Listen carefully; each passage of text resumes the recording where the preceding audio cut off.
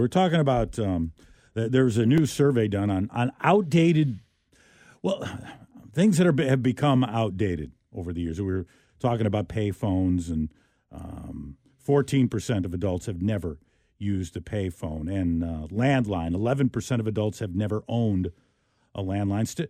29% still do have a landline. Doug emailed and said, I work at an elementary school, and the kids don't know anything about signing a check because everything is direct deposit. I'm like, who in elementary school is writing checks or signing checks? Well, maybe for their, I don't know, for their lunch or something. I'm not sure. 15% of adults have never paid for something with a check. I haven't written a check in probably 25 years. What? I haven't written a check in 20.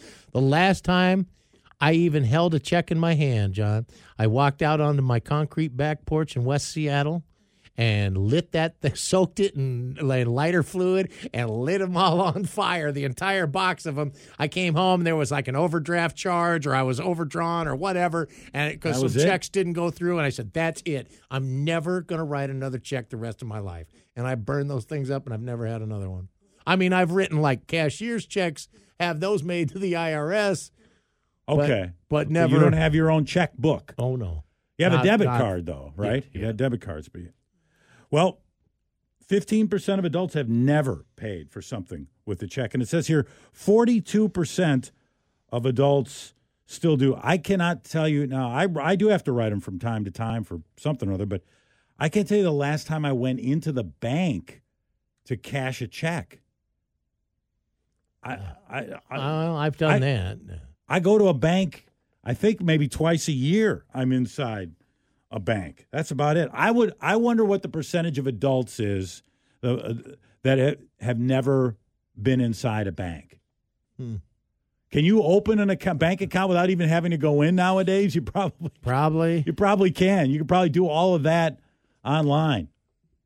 Ron out in Gold Bar says, hey, Brad and John, my kid is 15 and he has a real hard time telling time on an old analog We've heard that clock. Before. Yeah. The clock in question has Roman numerals, which increases his angst. Matt, you're on with Brad and John. Go ahead, Matt.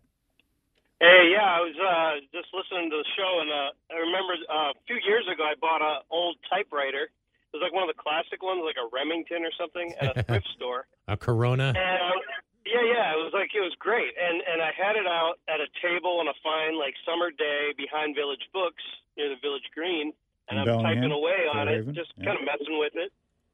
And all these people kept coming out. I couldn't believe how many strangers kept walking up like, what is that?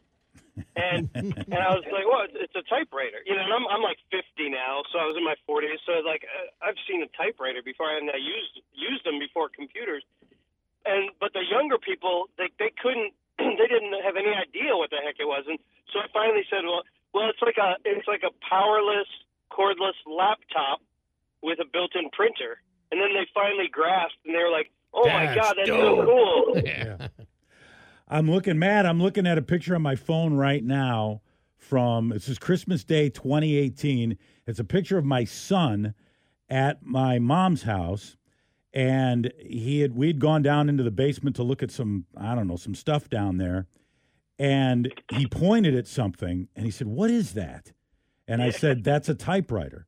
And this was a manual typewriter, an Underwood typewriter, not electric. Yeah, that's what it was, Underwood, yeah. Okay, this is a manual one. And he said to me, he was 24 years old at the time, he said, I'd heard about these things, but I'd never seen one in person. And so we took it upstairs, and there's a picture. The picture I took of him is he's kind of like an engineering mind kind of guy. He likes to take things apart and put things back. A picture of him is trying to fix this typewriter and get it back together. And he monkeyed around with it a little bit, and he did get it working again. But he was fascinated by the thing, and it was a typewriter. I mean, it's not that far removed, really, from... I mean, you see him still like in old television shows or like movies or something, right? Like you would think you'd know. But they get no concept of it. That's great. So do you still have it? Do you still have your typewriter? I actually ended up selling it for a good chunk of change. So, but if I come across another one at a thrift store, I'll definitely buy it again. You know, like if I find one at a good price, I'll pick it up and then I'll play around with it for a while. Wasn't that the worst though? When you'd be typing something, you'd be going along, it's going pretty good, and then you would hit one of those letters and it would like not line up right or something like that. It would not be on the same plane as the other ones. You're like, now do I got to start all over or get the white out? The white out. Yeah. Get the white out. Trying to line it back up at the right spot. Yes, exactly. It was the white out, and then they developed and that roll tape. it right to the right spot. Do you remember that white tape? The white tape that they had? Eventually, they came out with that. That was a little better. But all right, Matt. Thanks for listening, buddy. Yeah, thanks, guys. Take care.